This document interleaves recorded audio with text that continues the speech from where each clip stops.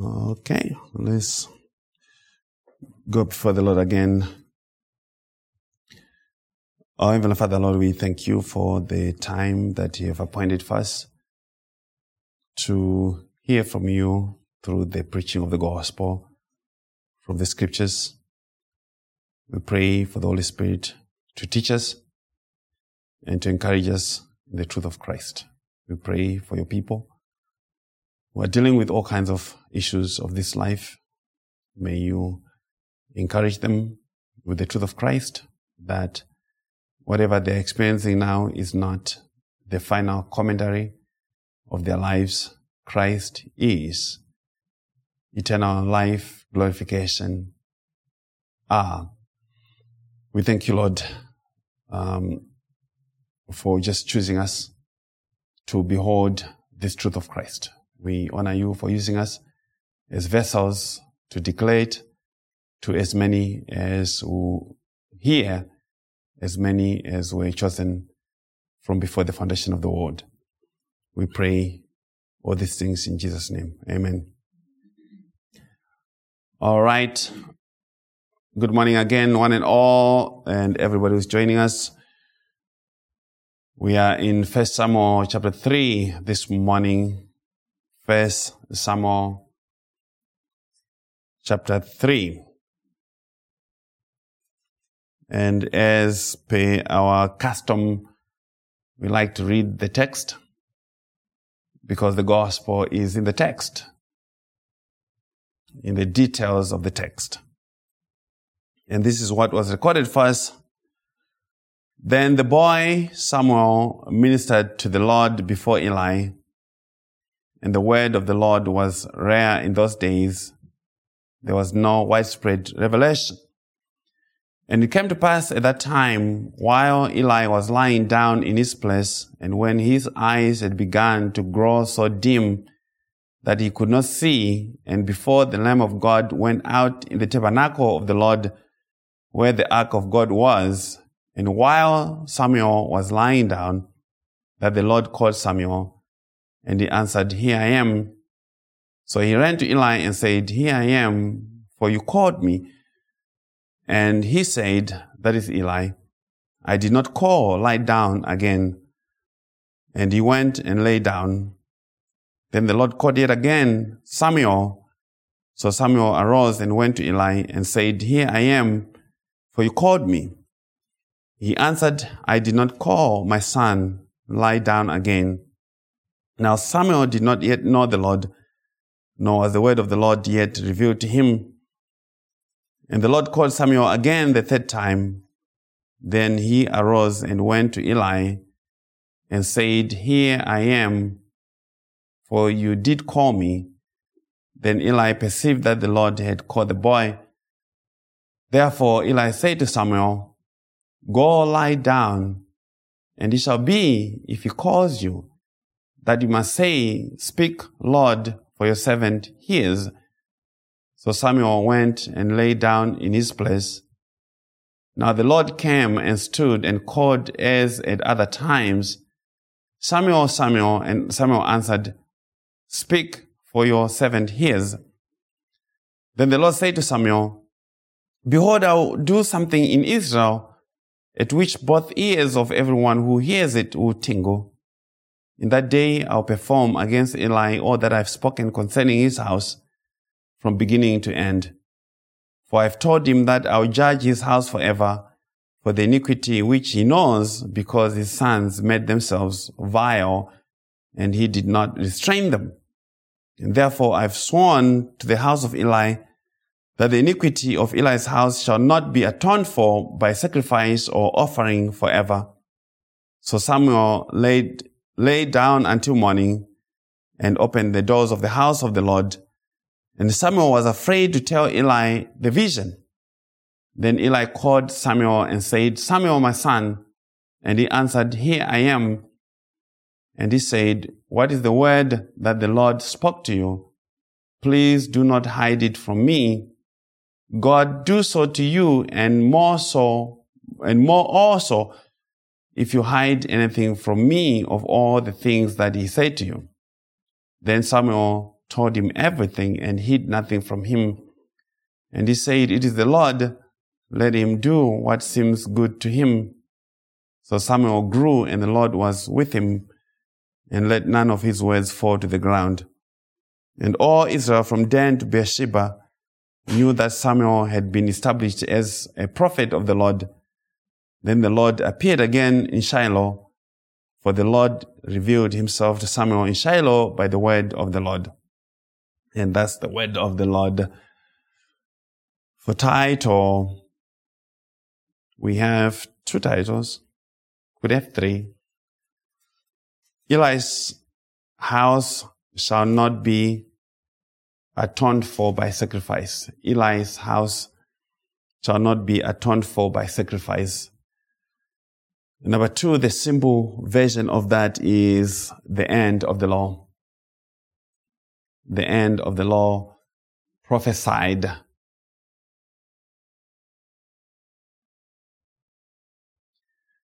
And we begin this way.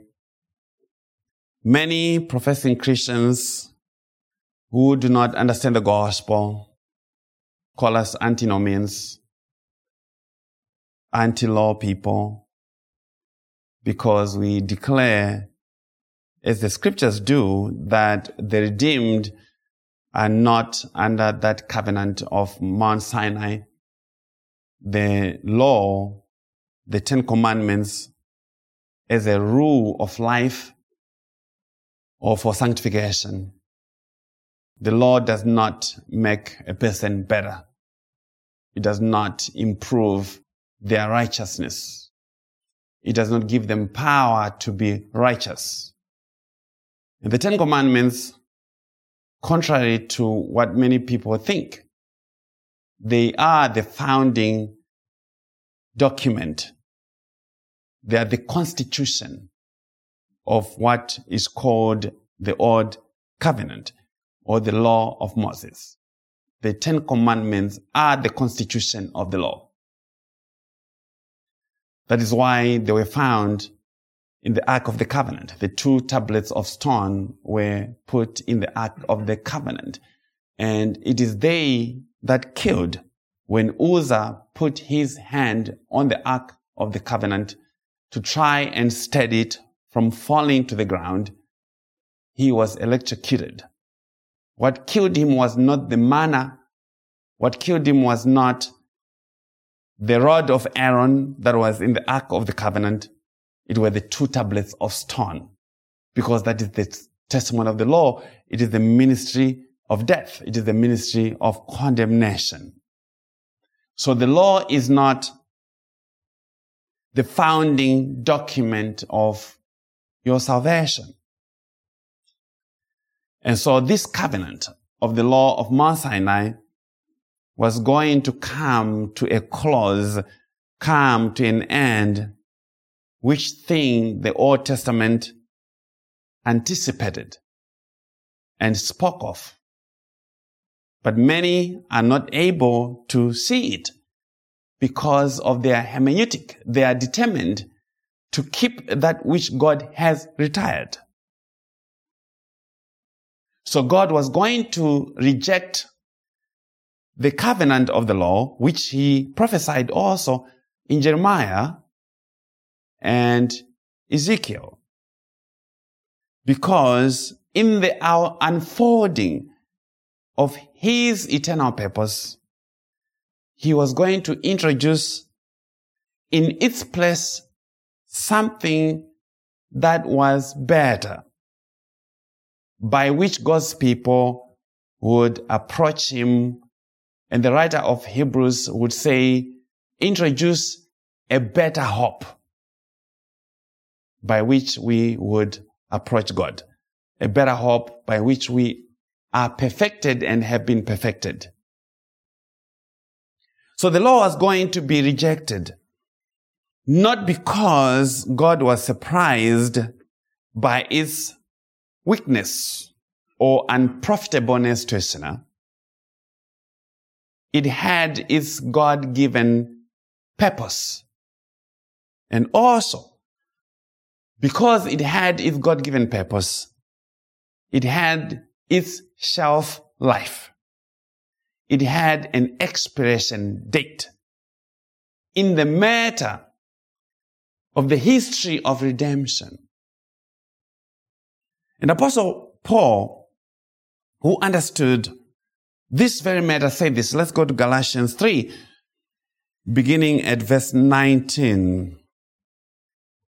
Galatians 3, beginning at verse 19.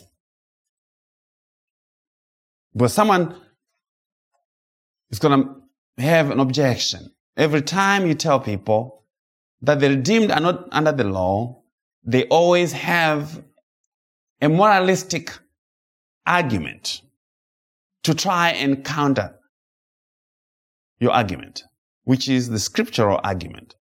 And Paul was dealing with this even amongst his own ethnic people, the Jews. And this is how he answered it. What purpose then does the law serve? Does the law have a function? It was added because of transgressions. And in Romans, Paul is going to tell you that it was not added to curb transgressions, but to increase them. But it says it was added because of transgressions, because of sin. Till there you are introduced to the expiration. Till the seed should come to whom the promise was made. The seed is capitalized, so that is in reference to Christ. So the seed was promised to some group of people, not to everybody. And it was appointed through angels by the hand of a mediator. So that is the inferiority of the law, that it was mediated in its communication by lower beings, angels, and not Christ. Paul has that. He's making that argument. Now, a mediator does not mediate for one only, but God is one. So the mediation was between God and men, two parties. Is the law then against the promises of God? Certainly not. For if there had been, or there'd been a law given, which could have given life, truly righteousness would have been by the law. If there was a way that life could come by anything that anybody did, then righteousness would have come by the law. And to that, we can talk about Adam, because some people say, oh, Adam was under this covenant of works, by which if he had obeyed some commandment, then life and righteousness would have come to us by his obedience. And Paul says, no, there's no commandment by which men could ever do, by which they could get eternal life. Righteousness could not come by the law. Verse 22. But the scriptures have, for verse 22, I'm going to have to go to the King James because it translates better, and the NET. But the scripture hath concluded all under sin, that the promise by faith of Jesus Christ, and the NET would say that the promise by the faithfulness of Jesus Christ might be given to them that believe. The promise is given by the faithfulness of Jesus Christ. That is the cause. That's what gives you or gave you the promise of salvation, of life, of God's inheritance. It cannot be earned, it's freely given. Because the law by nature demands that you do stuff to attain those things that God only gives for free. So there could never be eternal life, righteousness, salvation by human obedience. Impossible. So the scripture there in verse 22, Paul says, the scripture hath concluded all under sin. That is a euphemism to say the law. Because it is the law that confined all under sin, but with an end goal, that the promise of salvation by the faithfulness of Christ may be given freely, not by the works of the law, not by the works of human obedience. It is given, it is bestowed, it is imposed on all to whom the promise was made. Verse 23, still in Galatians 3. But before faith came, we were kept under guard by the law, kept for the faith which would afterward be revealed. Therefore, the law was our tutor, our guardian, our pedagogos to Christ, that we might be justified by faith. The law was a guardian, was a teacher. We have taught several messages where we expanded on the person who is translated as the tutor, as the guardian. This was a hired slave called a pedagogos,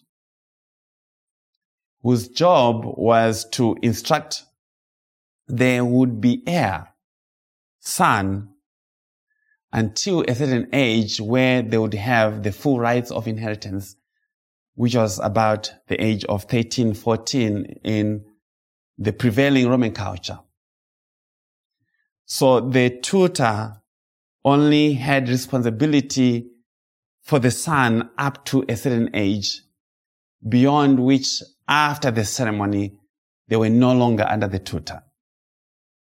And Paul reaches out for that and says, this is your relationship with the law. At some point, at the revelation of the person of Christ, at the revelation of faith, you are no longer under the tutelage of the tutor, of the guardian. Okay? So the guardian has been put on, it's not on leave, on retirement. Permanent, full retirement with all benefits. Okay? So justified by faith, Paul says, that we may be justified by faith. And that is not an act of our believing. We are not justified by our act of believing. We are justified, declared righteous by the faithfulness, by the obedience of Christ. The act of Christ, the work of Christ is alone the justification. So all the elect were justified by the faith of Christ as he obeyed God in every jot and tittle of what was agreed between him and the Father as needing to be done to bring his people to God in righteousness. That is the faith of Christ. That is the faithfulness of Christ to what he agreed with the Father to be done. And that is why you hear Jesus in the book of John say, I have finished all that you gave me to do. So he had a laundry list of things to do. And he was faithful to accomplish every one of those things. And in him finishing that, he said it's finished. And in saying it is finished, that was also the justification of all to whom the promise was made. Verse 25, Galatians 3, but after faith is come, and that means in that particular context, after Christ has come, because he is the subject of discussion. After faith has come, after Christ has come, we are no longer under a tutor. We do not need Moses. So the tutor is the law. It is the whole covenant. It expired at the advent of the faith of Christ, the obedience of Christ. Thus, anyone who says, you're still under the care of Moses, of the law, they are not being honest. We do not get cheese and Cheerios from Moses. We get it from Christ. They are still head over heels with their traditions, but not the tradition of Paul, not the tradition of the Old Testament even, as we shall see. You are no longer under the tutor. The tutor was retired, and Jesus does not need a substitute teacher anymore. And unless this is understood, one cannot accurately tell the story of Christ, that is the gospel. So if anyone calls you an anti-nomian, just because you make the proper distinction between the law and grace, know that they are still ignorant of the gospel. They are just telling you that they don't know the gospel. So God preached this truth with the testimony of Eli and his two sons, Phinehas and Hophni, and their shenanigans. Many preachers would, of course, preach a moralistic message on account of the behavior of Eli's sons, but we preach Christ. A moralistic message does not make you wise unto salvation. If the story of the sons of Eli is properly taught in a gospel-centered way, you see the beauty of Christ. So if you have a moralistic message, it's going to leave people feeling condemned and hopeless because they see some of their sins in the sins of Eli's sons. Or it will leave people with a false sense of righteousness before God. If they think they did not do the same things as Eli's sons. Leave them with the testimony of the Pharisee in Luke chapter 18, who said what? God, I thank you. I'm not like other men. I am surely not like Eli's sons. And with that, Eli said to his sons, 1 Samuel 2, let's go to 1 Samuel 2, 23 to 24. The matter of their shenanigans had been reported to Eli, and he came and spoke to them and said, verse 23, why do you do such things? For I hear of your evil dealings from all the people. No, my sons, for it is not a good report that I hear. You make the Lord's people transgress. You make the Lord's people to sin. The two priests of Eli were priests of God. The two sons of Eli were priests of God. They were Levites, and thus in the gospel matter were mediators of the law. That is why they were messing with the sacrifice of God. And in causing God's people to sin, God, through that statement of Eli, was preaching the weakness of the law and its priesthood, that the law made nothing perfect, and thus was unprofitable to a sinner like you and me. Any encounter that you have with the law is going to cause you to transgress. If I give you a commandment right now, you're going to transgress before the day ends. I'm going to cause you to transgress. The more commandments I give you, the more you transgress. So the law was made unprofitable by the weakness of both the sinner, that is you and me, and its priesthood. Remember, the priesthood is supposed to do the work of purification. It's supposed to deal with the dirty things and clean you up. But how can you be made clean by one whose hands is already dirty? That is why when you have babies, you don't have them, when they poop in their diaper, you don't get them to change their own diapers. You need someone who has clean hands to come and clean them. God is always so preaching. That's the only way they're going to get clean. Remember also, the power of sin is in the law. That's Paul's teaching in 1 Corinthians. So if you mix sin and law, you always get what? Not life, not sanctification, not righteousness, but death. Because the soul that sins, the Bible says it must die. And also the wages they pay out of sin is what? It's death.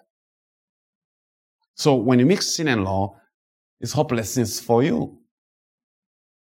But Eli continued and said, still in 1 Samuel 2:25, if one man sins against another, God will judge him.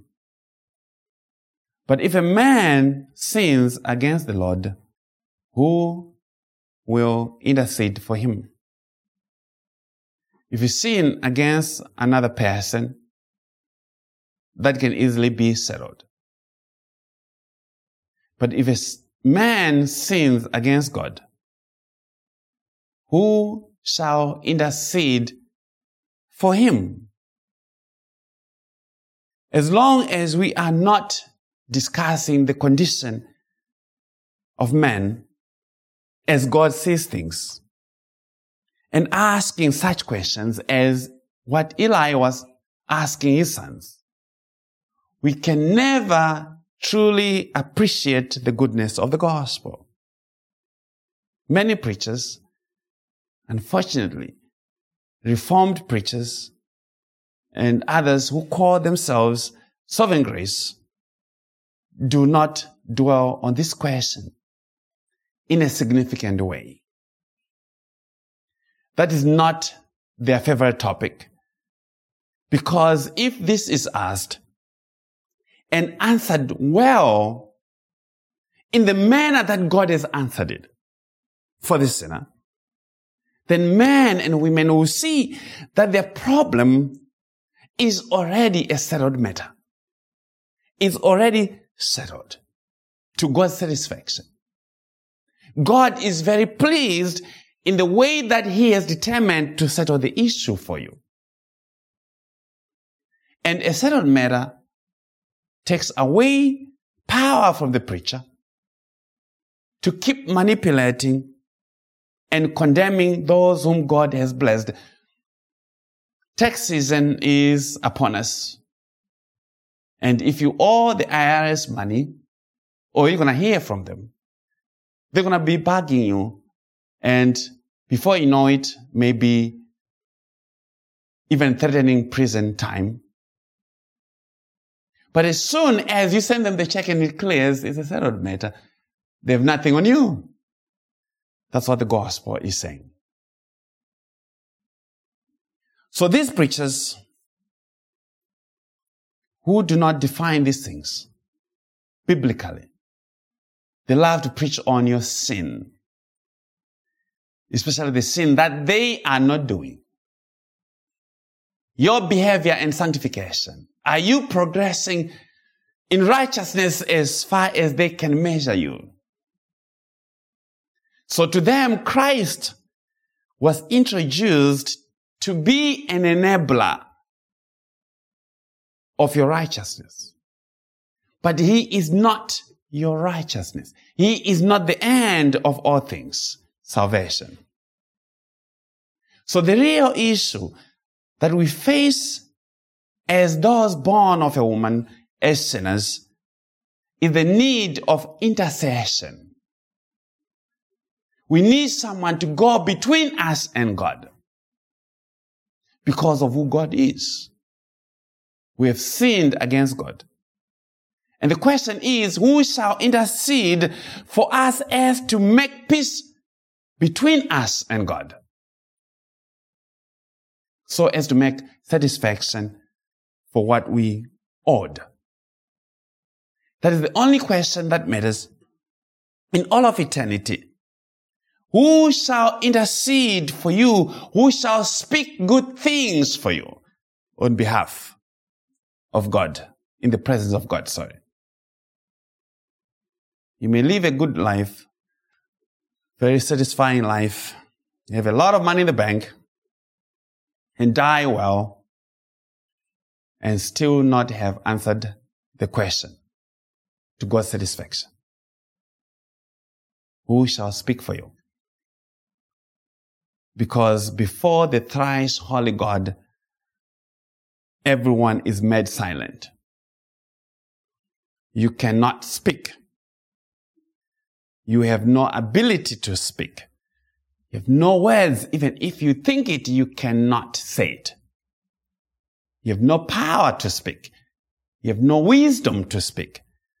And whatever you speak condemns you. Isaiah did not even open his mouth. In Isaiah 6. But as soon as he saw himself in the presence of the Lord, all he could see of himself is, I am so undone. I am so ruined. I am a man of unclean lips. So I'm not even going to try and open them. Yeah? And this matter of intercession was discussed between Job and his friends. Elihu had some arguments to make in this matter. Let's go to Job 33, beginning at verse 19. Job 33, beginning at 19. Elihu says, man is also chastened with pain on his bed and with strong pain in many of his bonds, so that his life abhors bread and his soul succulent food. His flesh wastes away from sight, and his bones stick out, which once were not sin. Yes, his soul draws near the pit, and his life to the executioners. That is describing the process of death, near death. And this is where Job was. He was wasting away, and at the point of death because of God's affliction of him. But Elihu comes and he makes a point disagreeing theologically with Eliphaz, who had said this about angels. Eliphaz had said angels could not assist Job. Job 5 verse 1. This is what the statement that Eliphaz has said in respect of angels. Job 5:1, call out now. Is there anyone who will answer you? And to which of the holy ones will you turn? So Eliphaz is saying to Job, you have no hope. You have no one who can intercede for you. But Elihu says, going back to Job 33:23, if there's a messenger for him, a mediator, one among 1,000, to show man his uprightness. Elihu says, there's hope for one who is wasting away and headed to the pit. If there is found a messenger for him, a messenger from God, a mediator,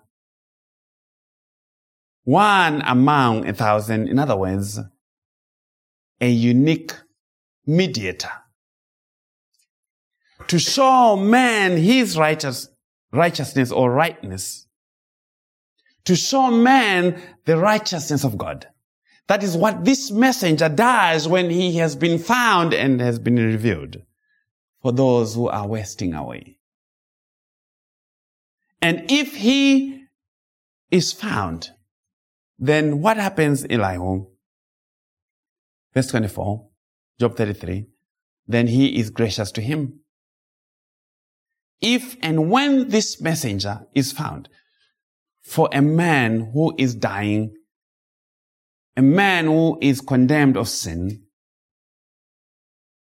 because all are dying, even if they're not feeling sick right now, then God is gracious to that person because of the intercession of that messenger. Grace is only grace as it is found in the God-appointed messenger, that is Christ. Grace mediated in and by the person of Christ. And that is to say, those who are not of Christ do not and cannot experience the grace of God. Getting a new car and a new job, making a lot of money, is not the subject of the gospel. It is not the matter of grace.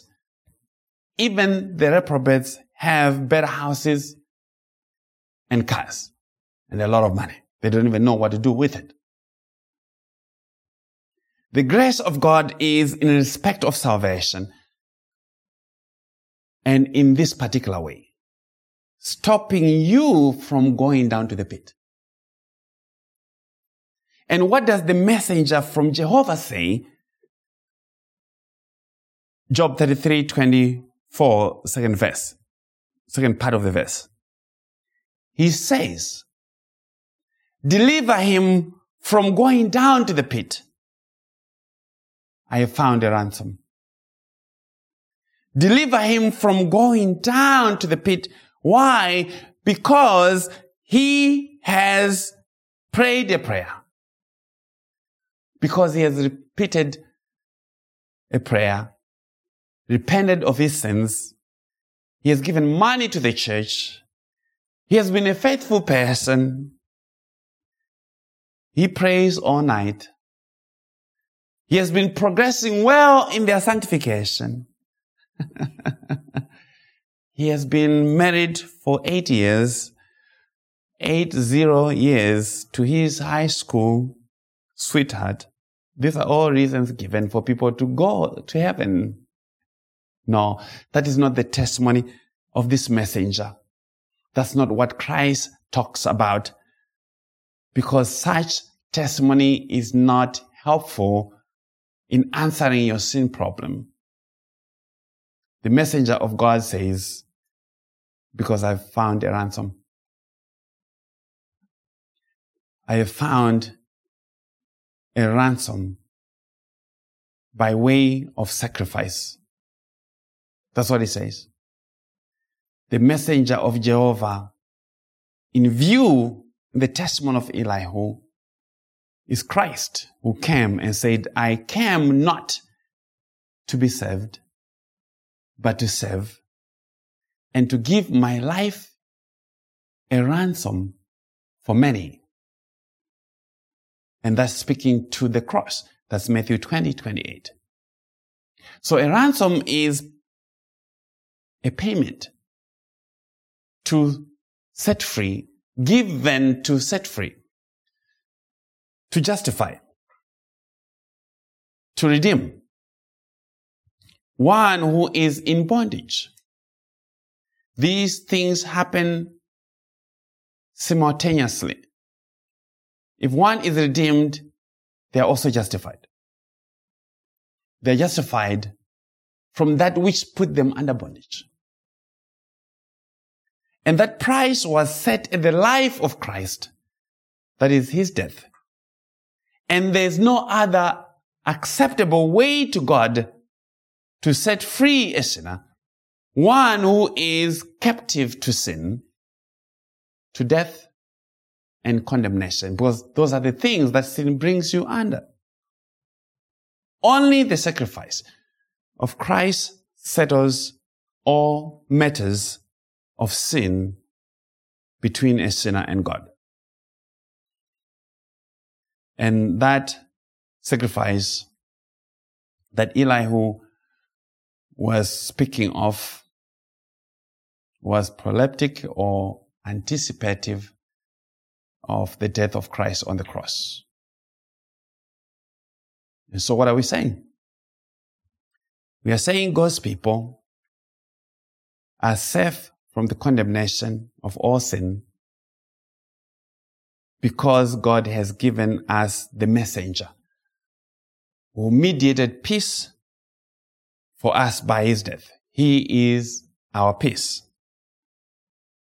And if we have found the messenger and he has offered himself and has revealed himself to you, revealed this truth to you, that is the end of the matter. Found the messenger has offered himself, and he has revealed this truth to you. End of story. There's nothing to add to that. And that is the gospel declaration. Your faith does not find you the messenger. It does not cause you from going down to the pit. It reveals that God has already given you the messenger. It is alone the intercession of the messenger of God in a one-time act, as we shall learn from the book of Romans chapter 5, that by his one act of obedience, he made the many righteous. By his one-time act, him standing between you and condemnation is what made the difference. And Christ already, in the past tense, delivered us from going down to the pit. He already justified us. That is the testimony that the Holy Spirit brings in the gospel testimony, that this Christ already, you are not delivered from going to the pit when you hear some message from some preacher. The preacher is not the messenger of Jehovah. He is not the mediator for you. He only declares what the mediator appointed for you has already done. And that is say, our faith is not the basis of our righteousness.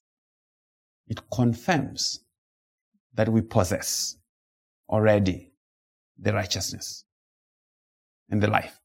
Okay? Let's go back to 1 Samuel 2:25. Nevertheless, they did not heed the voice of their father because the Lord desired to kill them. The sons of Eli did not listen to the voice of their father because the Lord desired to kill them. In the previous message, we talked about cause and effect. Because a lot of people will say, oh, God killed them because they did not listen. But the text says, God caused them not to listen because he wanted to kill them.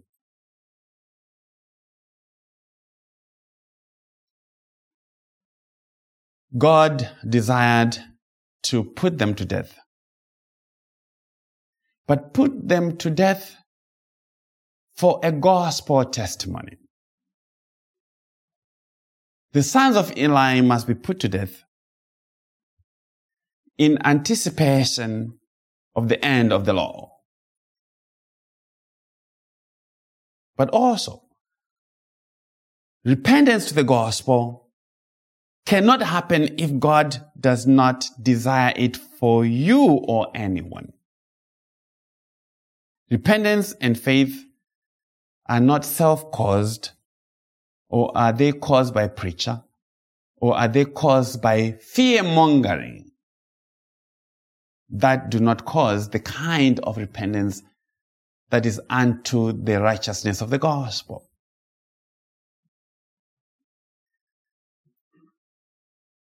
If you have repented and have faith in Christ, it means God did not desire your condemnation. Why? Because it was impossible for you to come to Christ. You could not make sense of this. You could not love this. You could not leave your basketball games, your football games, to come and sit down for 2 hours and hear the gospel. No way. Could not happen. And that is something that is very remarkable to me, to think that the God of eternity, who has created all things and sustains all things, did not desire to put me to death on account of my sins. And that he purposefully, in time, came and communicated this truth to me. That's wonderful stuff. So God be praised for granting us repentance in Christ, because it is not true for all.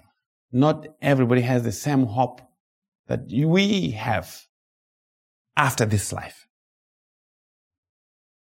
Some people God desired to put to death, and that means to condemn.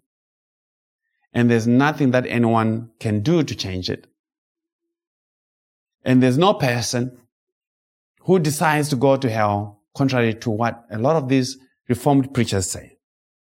Or they say, and people love to quote them on Facebook. They reshare their posts. Okay, they have their beautiful suits and stuff.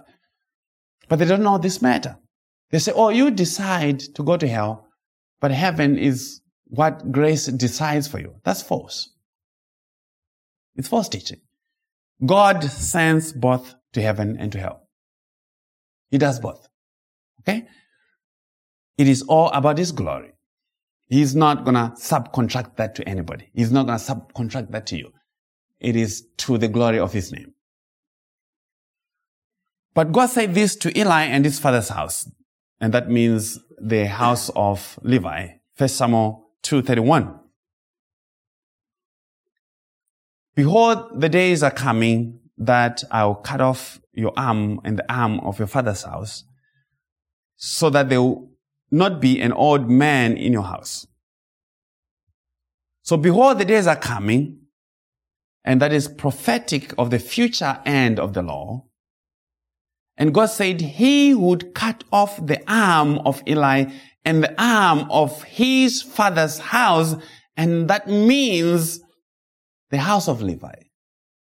Because Eli was a Levite, and his father's house is in reference to Levi. And that means the end of the law and its power to condemn. And when that happens, no old man shall be found in the house of Levi, no Levite priest to be found to mediate anything salvation. There's no way to deny that if anyone has any gospel understanding. The arm has been cut. If your arm has been cut, you have no strength to do anything. So the arm of the law has been cut. God said it. So the law cannot condemn, and you are not under it either, because it's going to die. I do not care what the Westminster Confession of Faith says about the law and the believer. I'm going to stick with 1 Samuel 2, verse 31. God said, He who cut the arm, He who cut the strength of the law and its priesthood and remove it. And the power of the law was in condemnation of sin. So in the days to come, God was speaking of the coming of His Christ and His death. And Him, that is Christ, ushering in the new covenant in his blood. 1 Samuel 2, 34 and 35. Now this shall be a sign to you that will come upon your two sons, on Hophni and Phinehas. In one day they shall die, both of them. The sign of this truth was that the two sons of Eli would both die in one day. And that to say the end of the law would come in one day by a very specific event. But the end of the law does not leave God's people without a priesthood before them, as many conclude, because when we tell people that the redeemed are not under the law, they say, okay, so what are people going to do?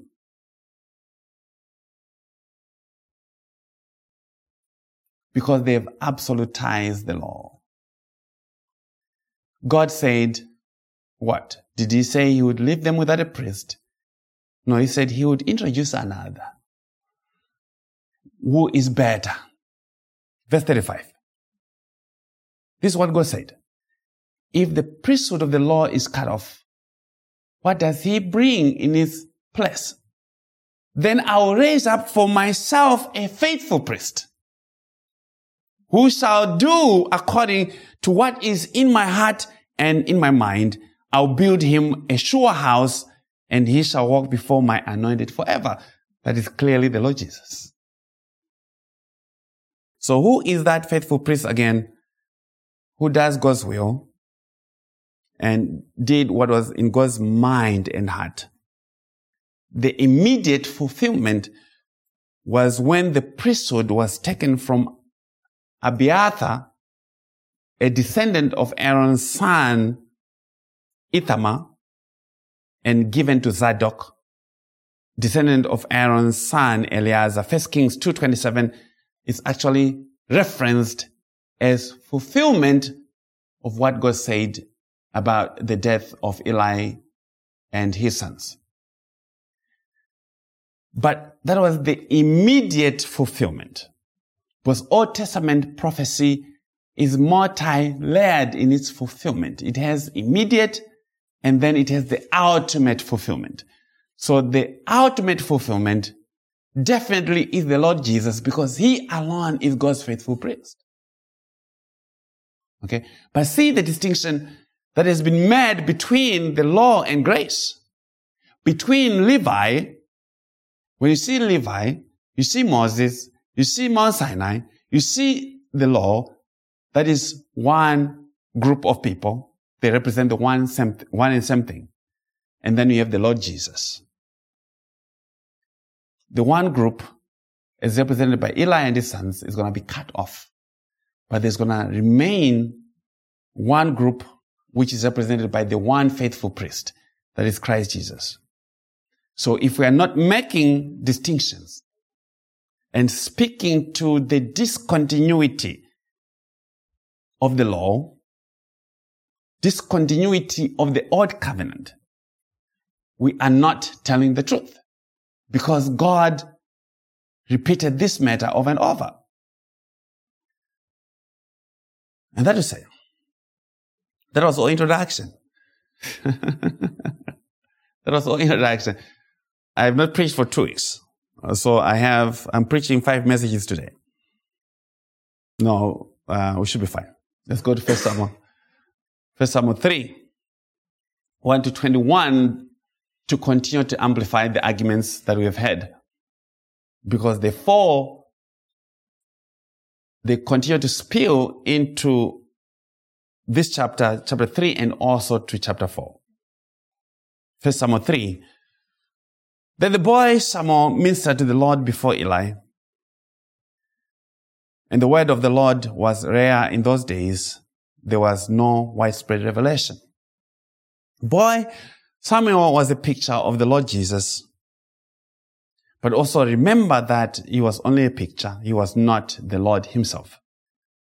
So what afflicted him as a sinner also afflicts us. So you're going to find some testimony of you and I in him.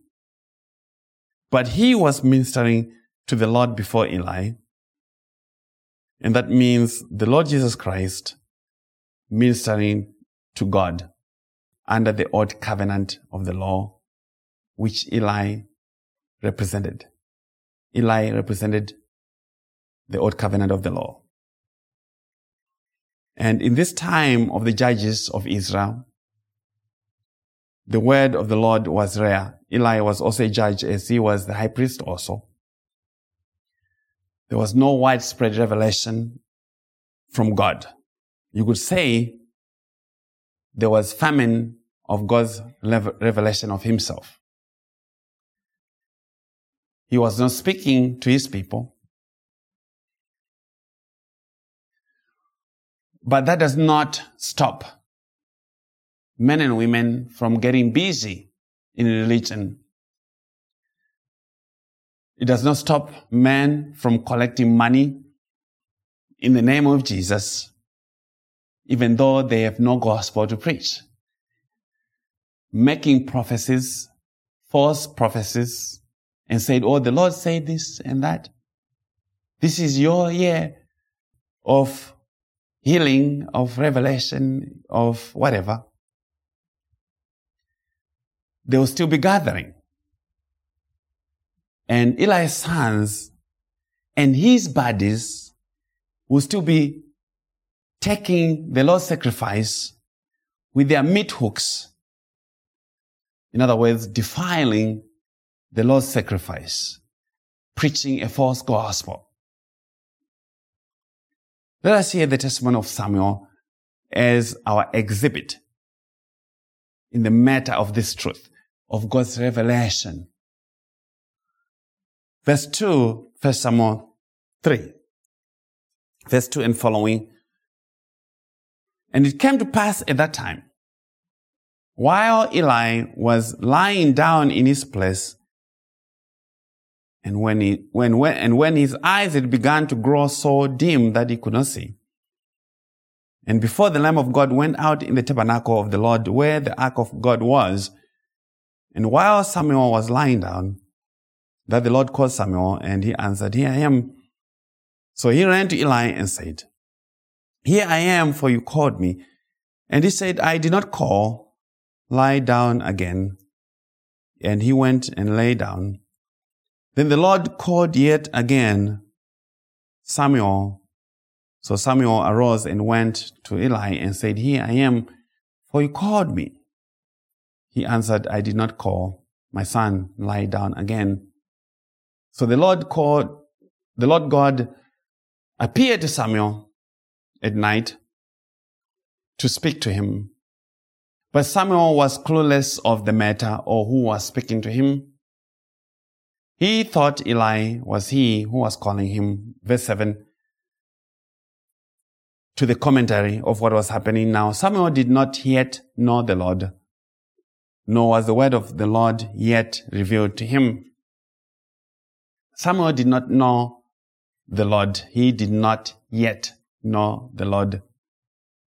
He had been in the work of the tabernacle ministry from since he was weaned. He had had a lot of sermons. He lived with Eli, the high priest of Israel. And yet God had not revealed himself to him. He had the clothes of priesthood. And he was involved in all the pomp and fanfare of religion. He burned the incense and everything that happened in the tabernacle. And yet God came and said, Samuel did not yet know the Lord, nor was the word of the Lord revealed to him. And that is the case with many people in the church. That is why it's very important to listen carefully when we preach the gospel. They grew up religious. They grew up under a lot of scriptures. They grew up as Christians, cultural Christians, and yet unconverted, because God had not spoken to them. God had not spoken the truth of Christ to them. This is a serious matter that is not being declared in the pulpits, because the matter of regeneration has now been reduced to men and women deciding for Jesus. Even some in the pulpits who are preaching are yet to hear from God himself. They are preaching what they heard from their seminary or their preacher friends, but they're not preaching God's gospel because the Lord has not yet spoken to them. The word of God must be revealed to a sinner. As Paul said in Galatians 1, let's go to Galatians 1, 15 and 16.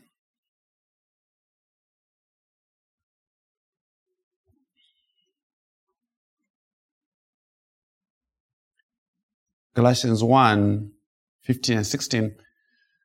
But when it pleased God,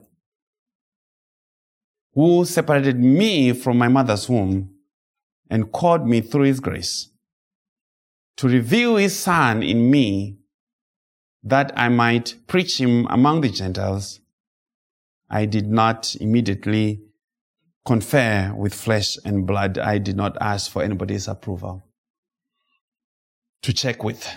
Once the gospel has been revealed into your heart, you don't need anybody else to check with.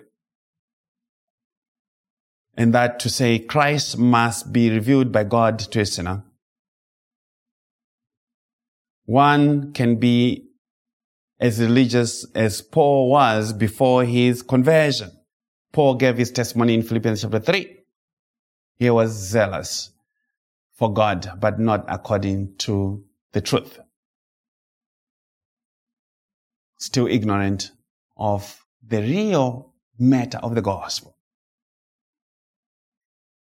Because in many church circles, the real matter of the gospel is about your marriage. It's about not getting divorced. If you have been married and gotten divorced, a lot of preachers in the Reformed tradition, they have a lot of issues with that. They make the matter a gospel matter because they don't understand what God was preaching about marriage and divorce. The marriage and divorce is not talking about human marriages. Human marriages are speaking of a greater reality. The divorce is divorce from Moses. That's the certificate of divorce. We did a message on that. And our marriage is our marriage to Christ. If you have not listened to this message, go and look for it on Sermon Audio. It's titled, The Certificate of Divorce. But here is our point.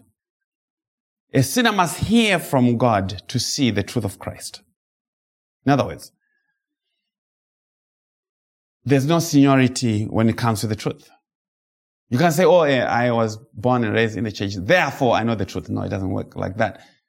Because as we see with Paul, the truth came to him way later. And yet Paul was raised under one of the best professors of theology, Gamaliel. Paul said, when it pleased God. Don't miss that. When is speaking to time.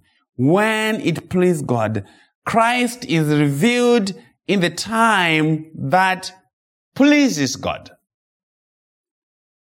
And that is speaking to God's revelation or God's sovereignty in the revelation of his truth.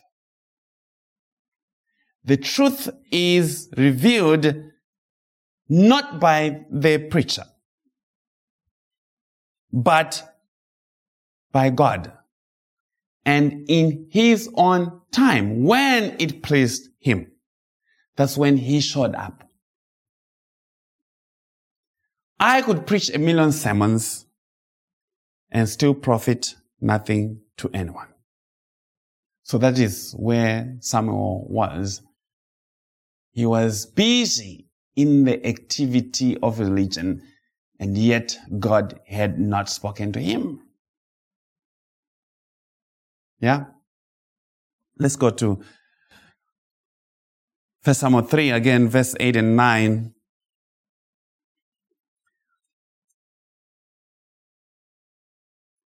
And the Lord called Samuel again the third time. Then he arose and went to Eli and said, Here I am, for you did call me. Then Eli perceived that the Lord had called the boy. Eli understood that indeed God had called Samuel. The law understood very clearly that it was testifying of Christ. It is the Pharisees and the Jews who did not understand it. They thought he was in violation of the law, but the law in its testimony knew that it was testifying of Christ. Therefore, Eli said to Samuel, Go lie down, and it shall be, if he calls you, that you must say, Speak, Lord, for your servant hears. So Samuel went and lay down in his place. See something important here.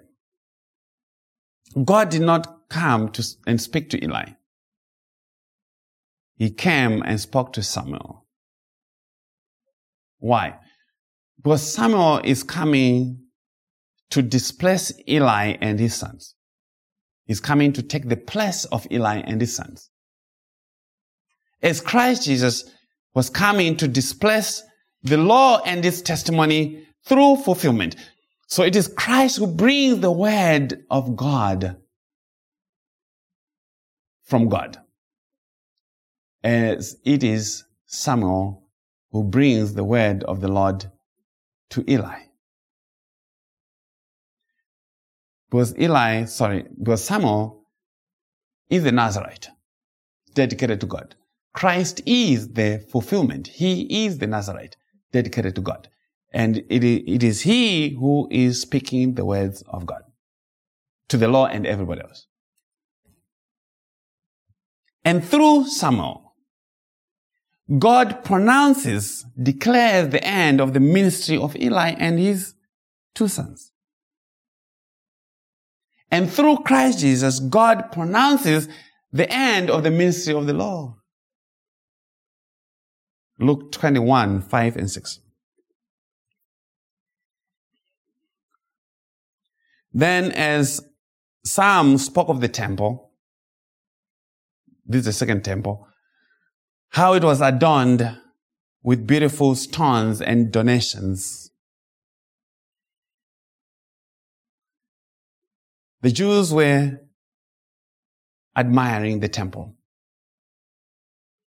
They were admiring the beauty of the temple, especially the beautiful stones that built the temple, the law. They were admiring the Lord. Those are the beautiful stones. The law are the beautiful stones because the commandment is holy, righteous, and good. And that is why many cannot let go of the law, because it is a beautiful construction. That is what the whole temple system was representing. But what did Jesus say? Did he say, I agree with you? These are indeed very beautiful stones, very beautiful commandments. Let us preserve them. No. Let's hear his response. Verse 6 of Luke 21. These things which you see, the days will come, the days are coming, in which not one stone shall be left upon another that shall not be thrown down. Not one stone shall be left upon another Not one stone of the law shall remain standing even to condemn any one of God's people. It shall be thrown down. And in 70 AD, Titus, the Roman emperor, came and took it all down. Physically, symbolically, but spiritually, the Lord had already taken it down by fulfillment. The Lord had already taken down this beautiful temple of the law by fulfillment. Let's hear the words of Jesus again, Matthew 5:18. For assuredly, I say to you, till heaven and earth pass away, one jot or one tittle will by no means pass from the law till all is fulfilled. That's where people, they don't want the till. They don't want to interpret what till means. It means until. But when it has been fulfilled, what happens to it? It must be taken down. It must pass away.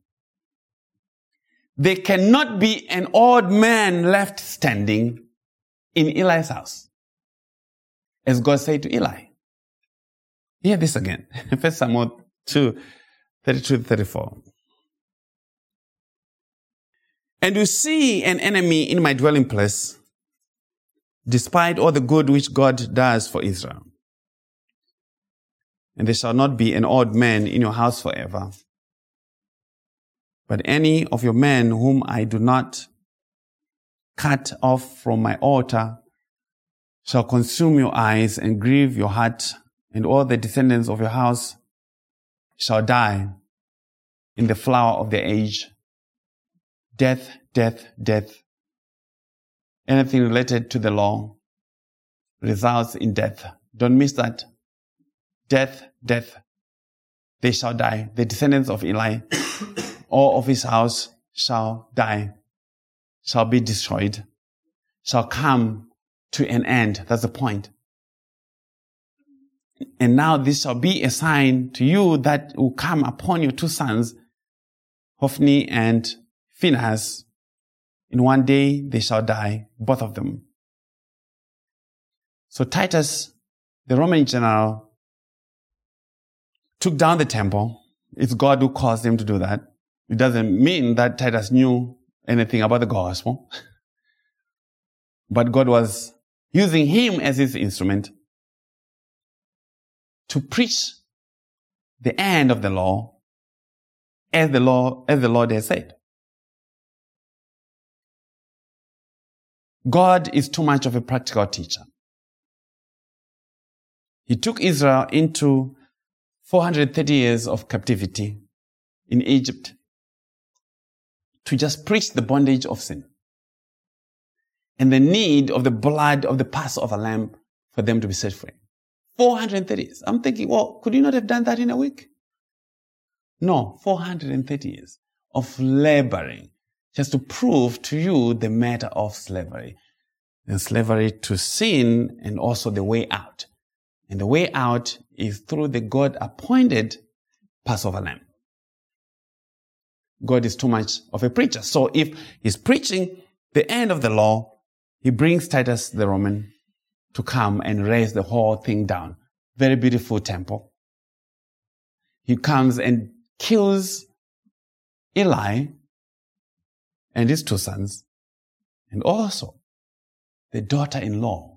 We shall expound on that in the next message. I'm reserving my gospel nuggets.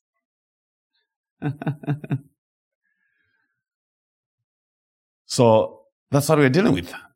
God is preaching and anticipating the end of the law. Let's go back to 1 Samuel 3, verse 11. Then the Lord said to Samuel, behold, I'll do something in Israel at which both ears of everyone who hears it will tingle. So this statement was in reference to the immediate death of Eli and his two sons in chapter 4. But in fulfillment, it was the end of the law in the advent of the Lord Jesus. When people hear about the death of the law, their ears tingle. They cannot believe it. You cannot say people are not under the law. You have to give them something to do. You have to give them some commandment. And that is why they call us anti-nomians. But what will you do, Lord God? In the day, verse 12, in that day, I'll perform against Eli all that I have spoken concerning his house from beginning to end. In that day, God would perform against Eli all that he has spoken concerning his house and his father's house from beginning to end, and that means complete fulfillment. Every jot and tittle, as the Lord Jesus said, God would perform every detail of it to the T. For I have told him that I will judge his house forever for the iniquity which he knows, because his sons made themselves vile and he did not restrain them. The law knows your iniquity. But it does not help you to stop your sin. Do you hear what is being said? The law knows all your iniquity, but it cannot help you to stop your iniquity. For the law was given to give the knowledge of sin, but it was not given to give you redemption from sin. I will judge his house for the iniquity which he knows, but did nothing about. What the law could not do, God did. So the law failed to restrain the sins even of the priesthood. It could not bring righteousness to the priesthood, could not bring righteousness to the people that were represented. And many are still deceived that the law works the righteousness of God. No, it does not, and it cannot. Grace alone is what works the righteousness of God. And that means Christ alone. And that is what Leviticus 16,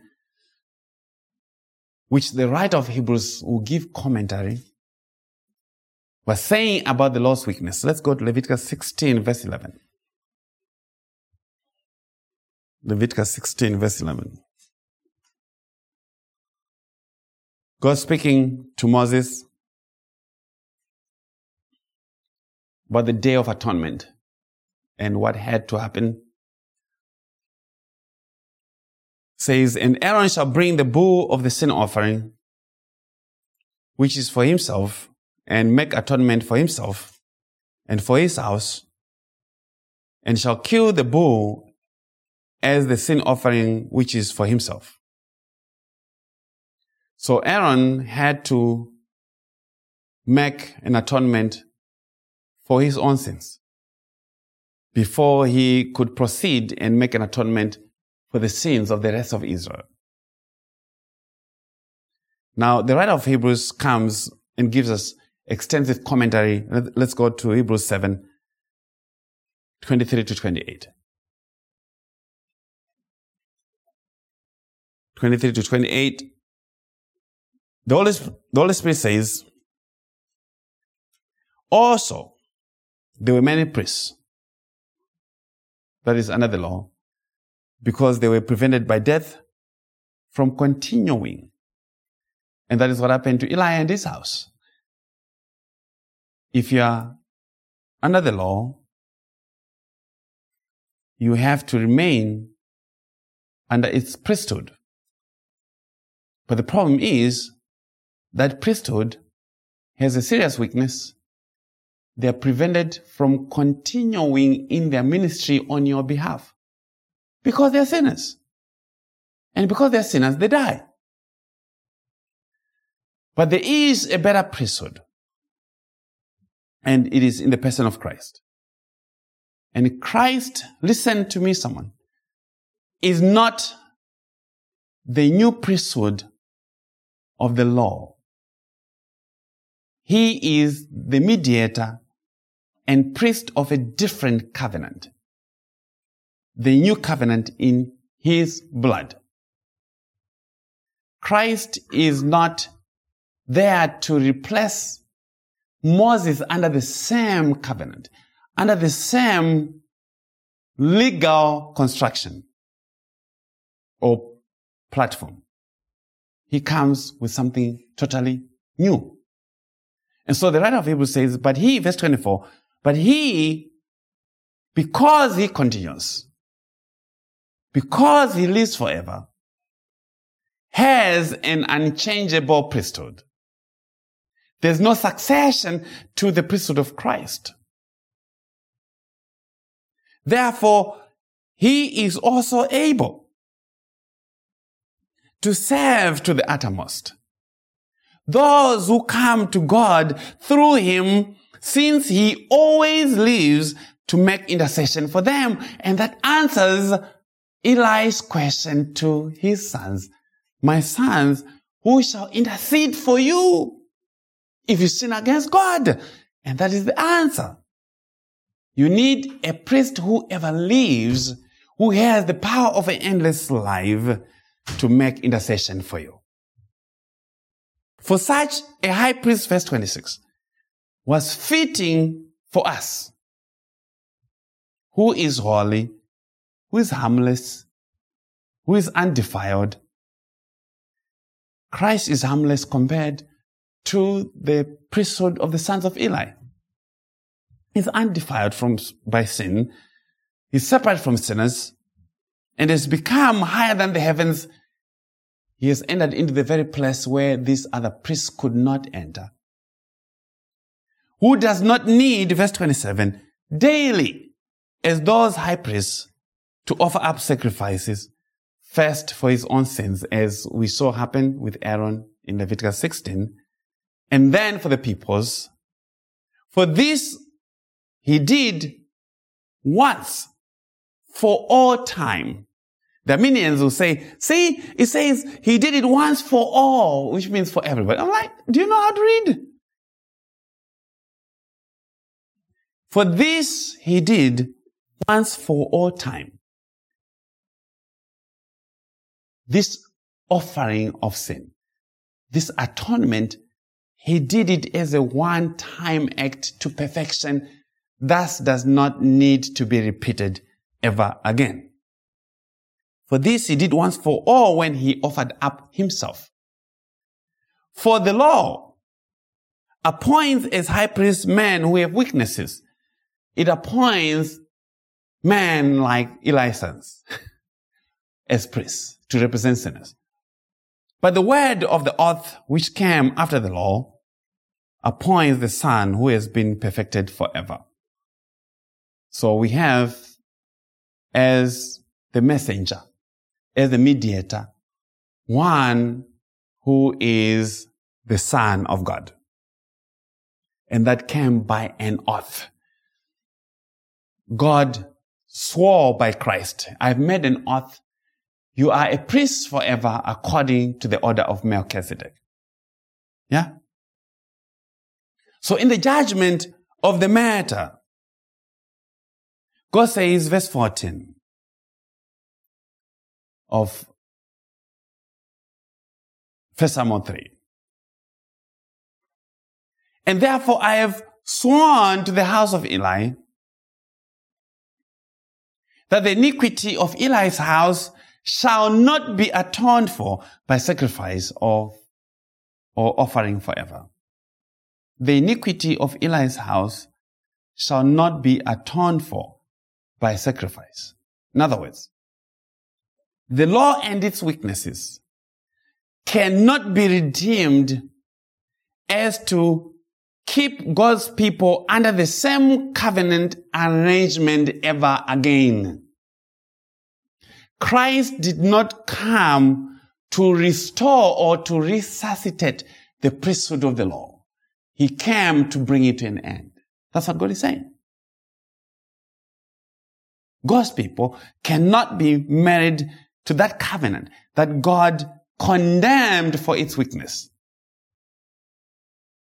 The death of Christ was not to redeem Eli's house or his father's house. Because the argument goes, oh, we keep the law out of love, not for justification. No. That's a lie. The house of the law was condemned. And that is to say, it came to an end.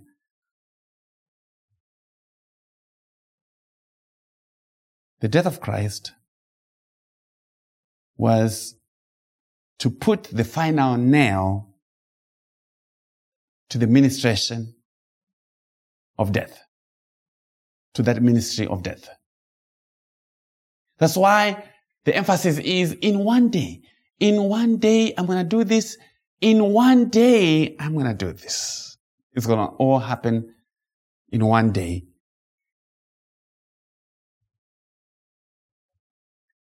Also, this is a subject of great controversy and contest by many professing Christians, as was in the days of the Lord Jesus and of the days of the apostles and the Jews, because they do not understand God's arguments. They do not know how to interpret God's arguments. The very people who claim to be doing the law are not better people than you and me. They're not any better. They have the same passions. They struggle with sin just like everybody else.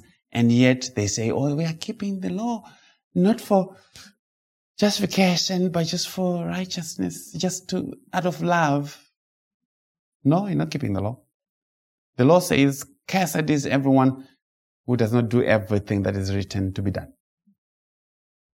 So Christ came not to redeem the law to resurrect its priesthood, but to redeem those who were under it. Yeah? Okay. Verse 15, we're almost done. So Samuel lay down until morning and opened the doors of the house of the Lord. And Samuel was afraid to tell Eli the vision. Then Eli, let me see, what did I say? Then Eli called Samuel and said, Samuel, my son. And he answered, here I am. And he said, what is the word that the Lord spoke to you? Please do not hide it from me. God do so to you, and more also, if you hide anything from me of all the things that he said to you. Samuel must declare to Eli what God said would happen in respect of him and his sons.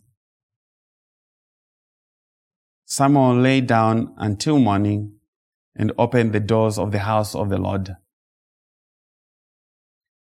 We have moved very quickly in this testimony and gotten a nugget of what Christ accomplished in his death and resurrection. He lay down until the morning. When he did that, because he accomplished salvation, he opened the doors of the house of the Lord. And in that also was the end of the law. We shall connect more pieces in the next chapter.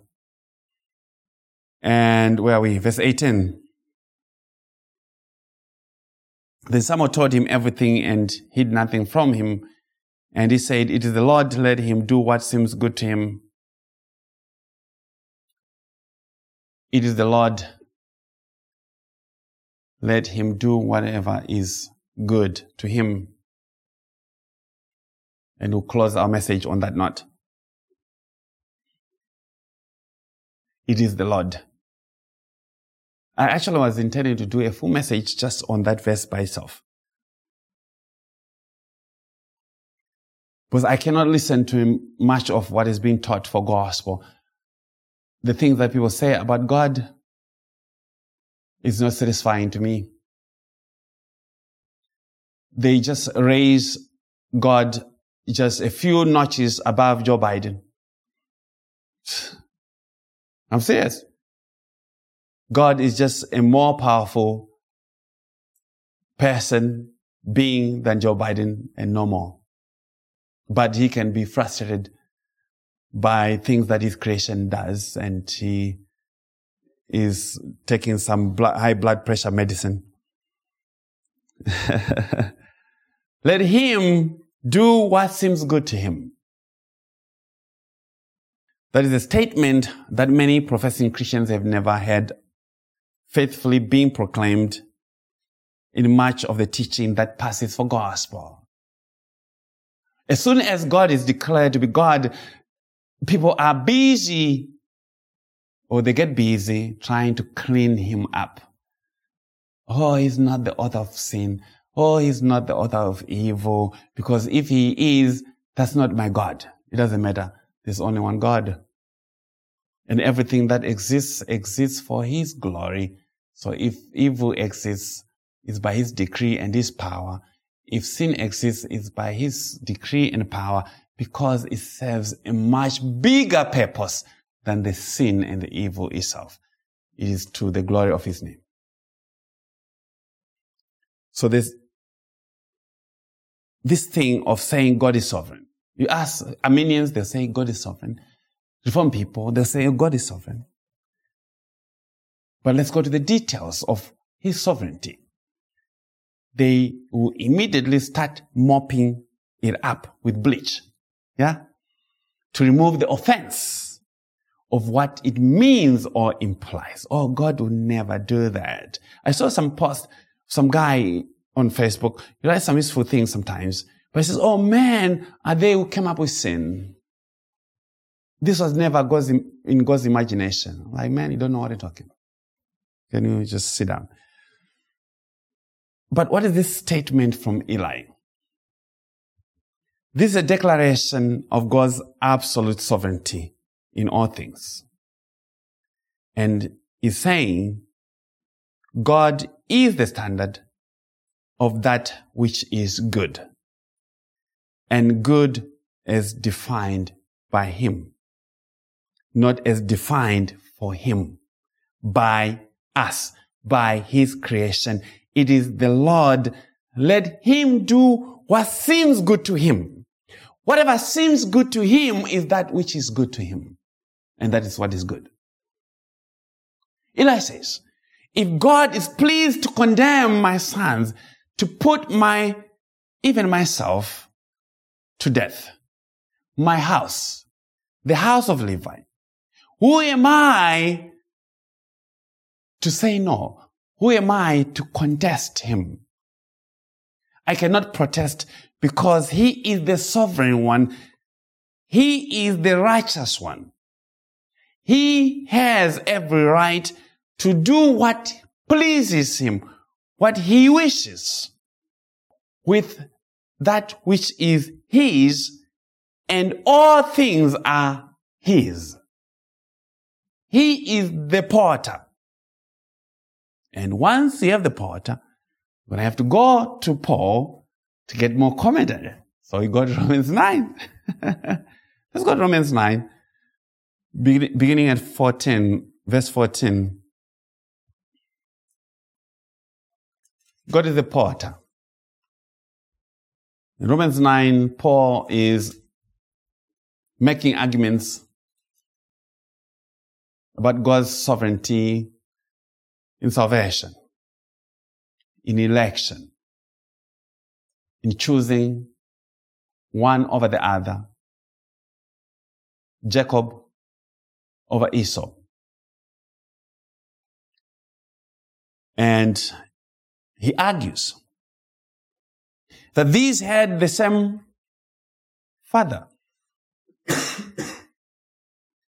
and they had the same mother, and they were twins. If they had just been siblings, separated by 3-4 years, someone would say, oh, of course, Jacob had an advantage because he went to boarding school. Or he was raised in a Catholic church. Or he had some good friends. Or he was raised by his aunt. God says, before they were even born, before they'd done neither good or evil, that the purpose of God in election may stand, he said, the older shall save the younger.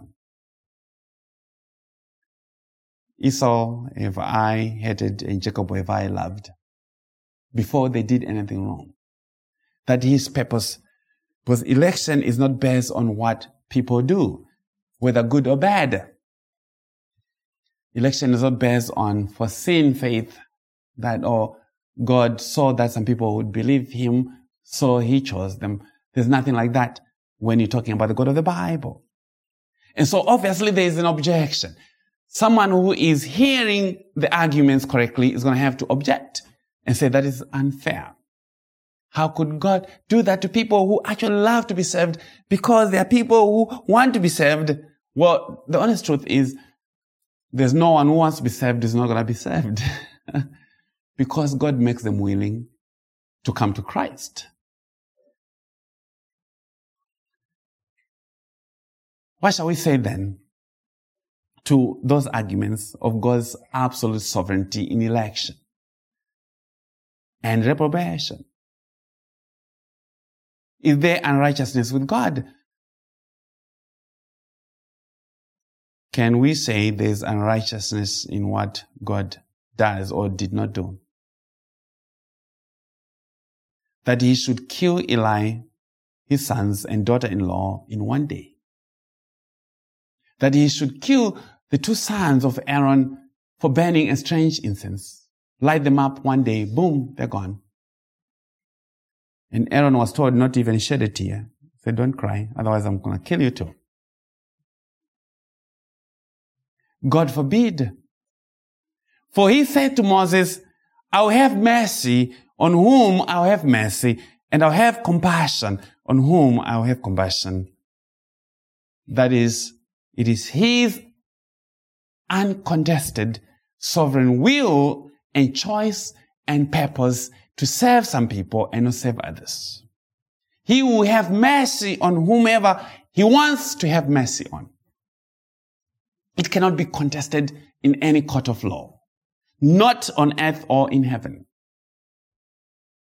So then the conclusion of that, if you have understood it, is that it is not of him that willeth, nor of him that runneth, or one who shows effort, who is working, but of God that shows mercy.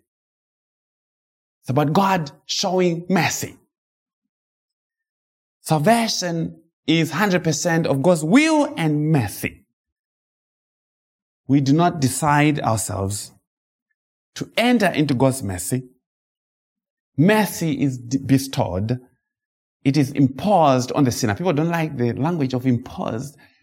They say, they come up with such foolish things like, God is a gentleman. He wants a relationship.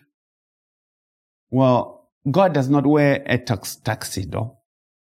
Okay? He's not a gentleman. He's God. He's the sovereign one. Mercy is imposed. Grace is imposed, has been imposed on us. We were not looking for it. We were not running for it. We were not willing to get it. It was given us. The gospel, through the Holy Spirit teaching, discovers this matter to us. The Holy Spirit discovers the truth of this to us. That we are recipients of God's grace and mercy. So, gospel preaching does not put you into God's mercy.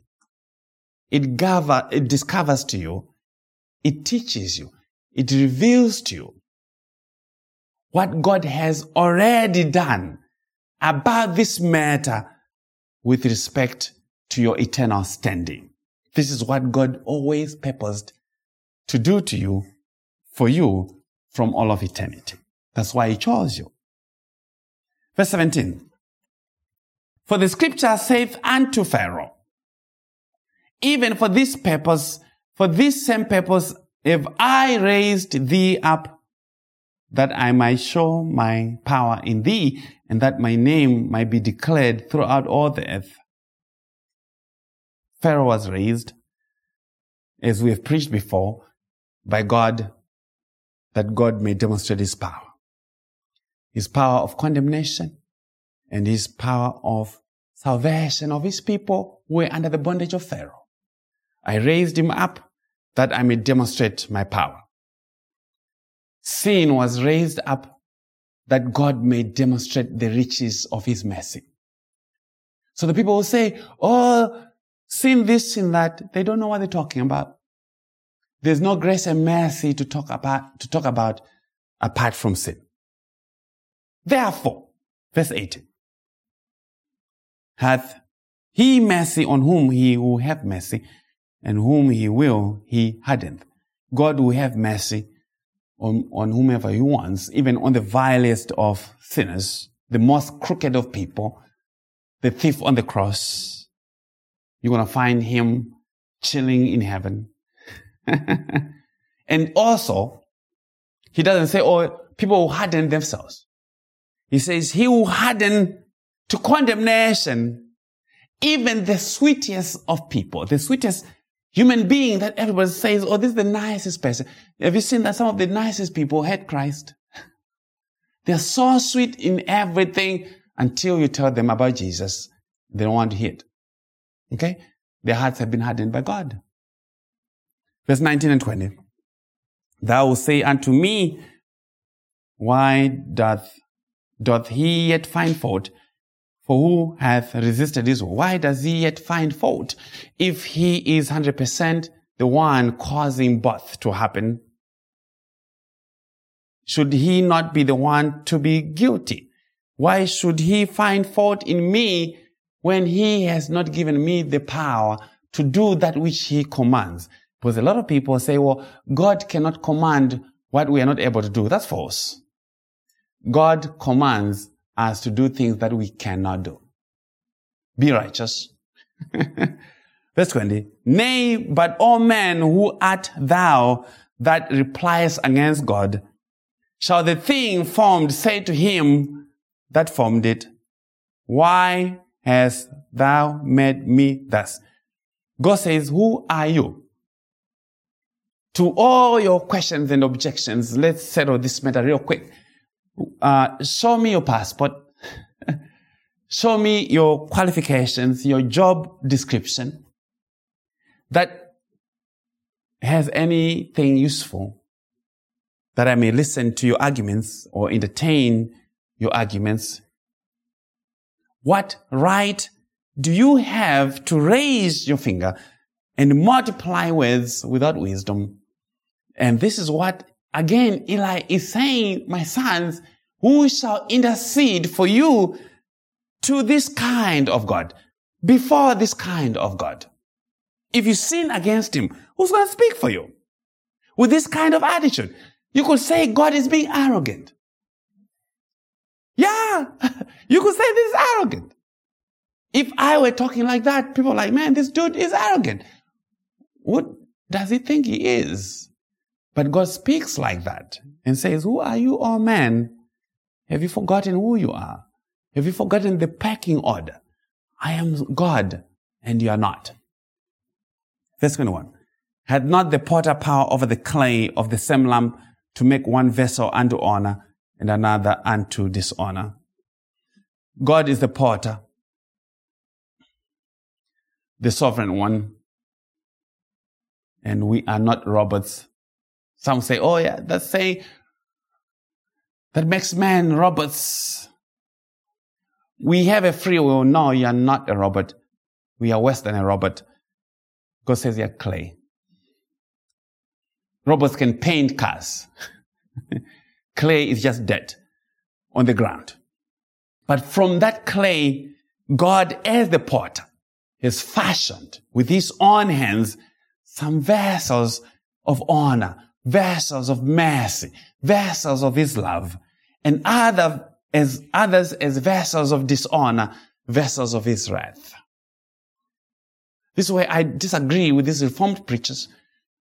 Steve Larson, I've some quotation of his on my Facebook somewhere. But they deny that God is involved in reprobation.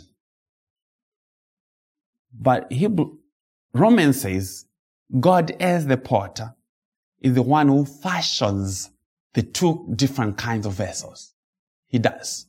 Election unto salvation and reprobation, condemnation. And that to say, Eli did not have a God problem as far as understanding, as many professing Christians of our day have. They will not accept that God has the sovereign right to do whatever pleases him. They believe they have a choice in salvation. They deny God's predestination in election, which are fundamental doctrines of salvation. They deny God's reprobation. They think God is a respecter of persons and that he loves everyone.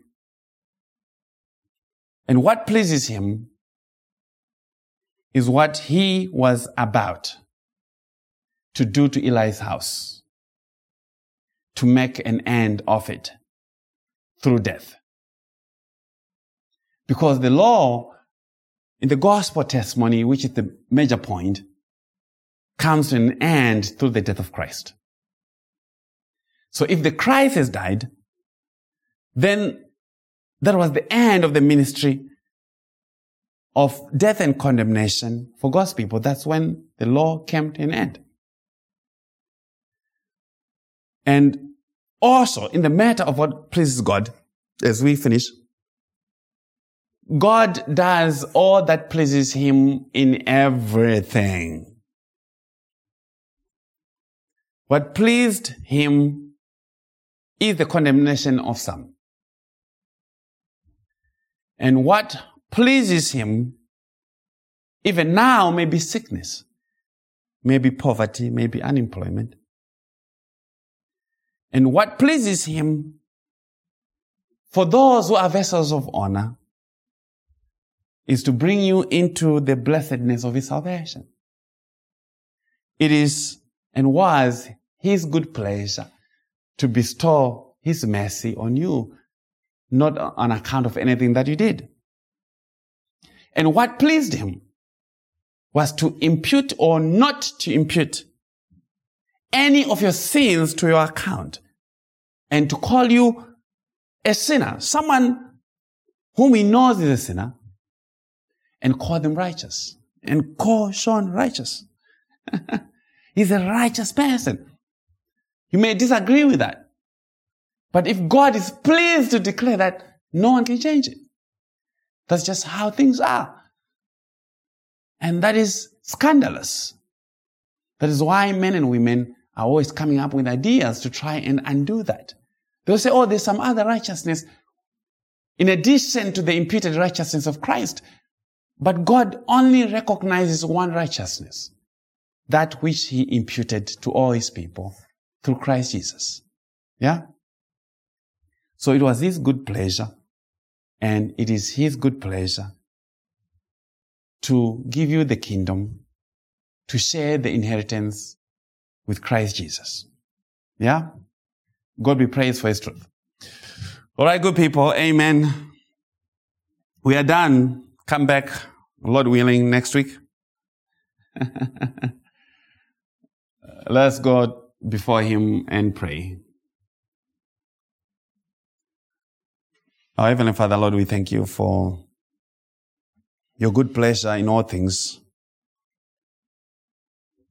to put us in Christ and everything that Christ is. We have been given in the sharing of the inheritance, in the promise. We thank you that all the saints, the redeemed of the Lord, are not under that ministry of death, that it came to an end by a sovereign decree, by fulfillment and displacement, by the death of the Lord Jesus. We thank you, Lord Jesus, and your Holy Spirit, who repeatedly teaches us this truth in both the old and the new, that we may see the harmony of the unchangeable truth of Christ. We honor you for your people. We honor you for the teaching. We keep you your name, on our lips, and by the doing of the Holy Spirit. We honor you, glorify you. In Jesus' name we pray. Amen. All right. Goodbye. Be praying for me. I'm still tired. I'm not feeling very good. I was exposed to some chemical at work some week ago. So my body is still discombobulated. So I don't know how I preached.